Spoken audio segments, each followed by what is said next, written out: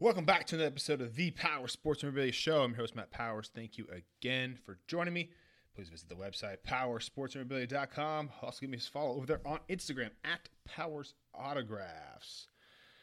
Well, we're doing another podcast episode now. My gosh, this is like 2 in 2 weeks. I think I'm on some sort of roll here. But I actually do like doing these versus the YouTube videos. It's just a little bit easier for me, less editing. And so hopefully I'll get back to the YouTube stuff here. But for now, we'll just stick to the podcast. I think it's a little easier to tell stories this way too. So Patrick Ewing signing just got finished about a week or so ago, and just going to kind of do a quick overview and touch on whether or not he will actually sign again, which is a common question that I've been getting.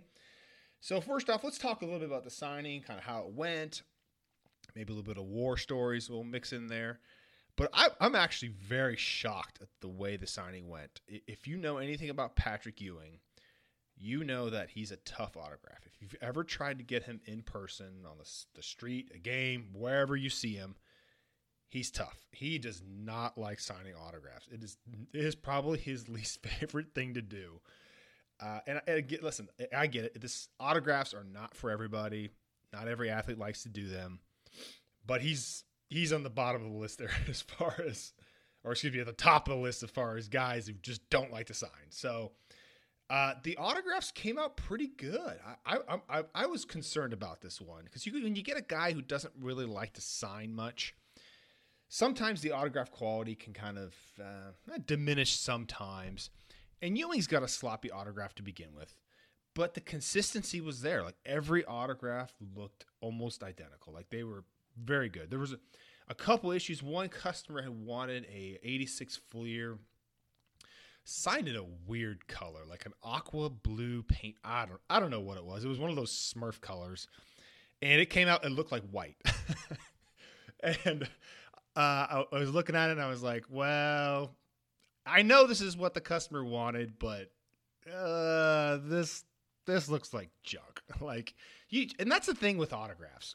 And it's a fine line between like who's to blame for when a bad autograph comes out, and most of the time it's no one's fault. Like it just has to do with the pen and the item just don't mesh, whatever it is. And I'm not a chemistry major by any stretch of the imagination, but sometimes this stuff doesn't mix, especially in these 86 Fleer. Sometimes those paint pens just don't work on there. So I got it back. I had a better one that was in silver that looked great. So we just did a switcheroo on that one. Cause I try to make everybody happy there, but there's some limitations to like, hey, listen, if you wanted in this color and then the item you sent in was a piece of junk, sometimes it just doesn't work out. But we try to be as accommodating as we can to everybody. So swap that one out there. But I think for most part, I can't remember any other autograph that came out where it was just not the pen color. The pen didn't flow right. There were a couple orange paint pens that weren't super great. Again, on those 86 Fleers. Again, I would stick to, if you guys can, on those Fleers, stick to the Sharpies. Those are much, much more consistent.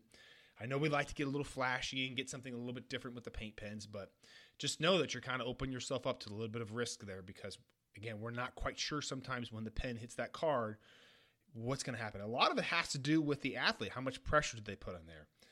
Trevor Lawrence is a guy, my gosh, I cannot get that guy to do like a 10 auto on anything.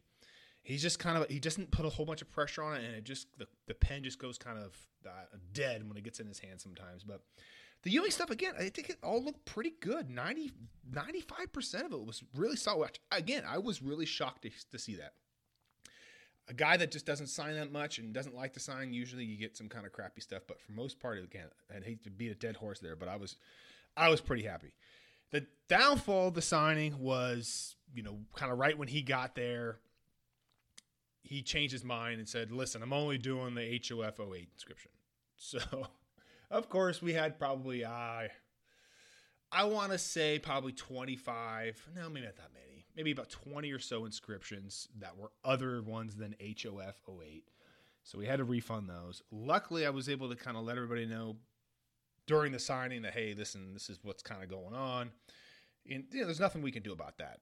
If the guy doesn't want to sign certain inscriptions, we can't force him to do that. So that was a kind of a bummer, but he did do HOF 08, and those actually turned out pretty solid. So disappointing, but again, he did do one inscription, and I don't know. Looking back on it, we probably could have done something where we said HOF 08 only, but we only know what the athlete tells us. So if the athlete says he's going to do something and then he doesn't do it, then what are we supposed to do at that point? All we can do is communicate and try to do the best we can. But looking back on it, I think we probably could have just done HOF 08 or do no inscriptions. I know you guys love those inscriptions. I get it. It makes items unique, but us as dealers, we love it when guys don't do inscriptions. Like Larry Bird. Oh, it's awesome. No inscriptions. I don't have to mess with it. I don't have to worry about him misspelling a personalization or doing it wrong or not doing it or arguing with you or not, whatever it is. So I know you guys really like those inscriptions, but for us, it's awesome when guys don't do them. I know you don't want to hear that, but it makes our job way easier. So that was kind of the big downfall of the signings was those inscriptions. But again, hey, listen, if that's the worst thing that happens, then so be it. I do have an interesting story for you on this signing. So it was being held at a hotel, and I think 7 boxes going there, and all 7 scanned in, and they all showed delivered at the hotel. We found 5 of them. And so you're like, well, where are the other 2? So one of them, all 6 of them said that they showed in at 10 o'clock in the morning. Another one said it came back at 6 o'clock at night and scanned in. That one we ended up finding. So we've got, after a search of the hotel, we found 6 of the 7 boxes. There was still one that was missing. And fortunately for you guys, it was just jerseys that I was going to have for inventory. So it was no customer items, which was fantastic. So, I mean, that's a huge relief right there. I've actually never had that happen where a customer item did not make it to a signing. So that's a big blessing right there.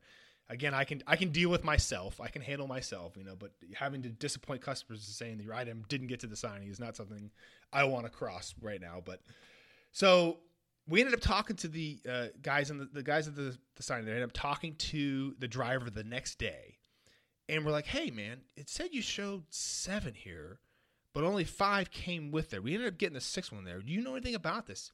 And the UPS driver was like, "What's funny you say that? I was missing 2 from my truck." And so we're thinking to ourselves, well, why did you show that these other 2 were scanned in, But so we never did find that 7th one. It was like fudge. I think it was 14. Yeah, about 14 jerseys, I think. So I didn't get any of those signed, lost the jerseys. I filed a claim with UPS, had them do 2 different tracers on it. Both tracers came back and said, nope, it's show delivered. We don't have this thing. So I was hoping maybe that it went on another truck and that somehow it got left on a trailer and was heading back to California or somewhere, but it still hasn't scanned in anywhere. So I can assume those are probably lost, but that's the way it goes, man. Disappointing. There's always, it always seems like there's always something that happens sometimes. The industry is just crazy, man. There's just so many moving parts, and it's amazing anything gets done. It really is. But for the most part, this signing was pretty good there. So will Ewing sign again? So again, he's not a fan of autographs by any stretch of the imagination. He says people don't sign autographs in Jamaica, which is where he's from. So take that for a grain of salt. I think he'll sign again. And the reason why is he's got a relationship built up now.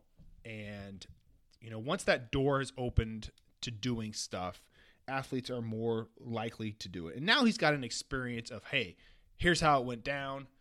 And he knows exactly what to expect at the next one. So I think another one will happen. Will it happen this year? Possibly. I don't know. I'm just shooting in the dark on this one. But I'm definitely not saying no. So that's a good thing. So I don't know. I think there's a strong possibility it could happen pretty soon. Now, where that is, I don't know when that's going to be, but I think there's a strong possibility that he will sign again in the short-term future. So for those of you who missed out on the signing, don't feel so bad. I think there's going to be a good chance for you to get something signed in the near future. So that's kind of a roundup there on the Ewing signing. Again, I'm really happy with the way stuff turned out. Things could always be better. There's always things that we as dealers could do different. There's always things the athlete can do different. But I think for the most part, with a tough signer like Ewing, I'm pretty happy with this one. This one was definitely one above and beyond. So, again, on to the next one. Hopefully there will be another one shortly for all you guys who missed out on it. Maybe those jerseys will pop up at some point, you know? Sometimes stuff like that happens. We're like 2 or 3 months down the road, boom, something happens. It scans in and gets delivered somewhere. So, I don't know. I'll be tracking it for sure. Get my eagle eyes on that one. So, anyway, I hope you guys liked this episode. Again, don't forget to visit the website, powersportsmemorabilia.com.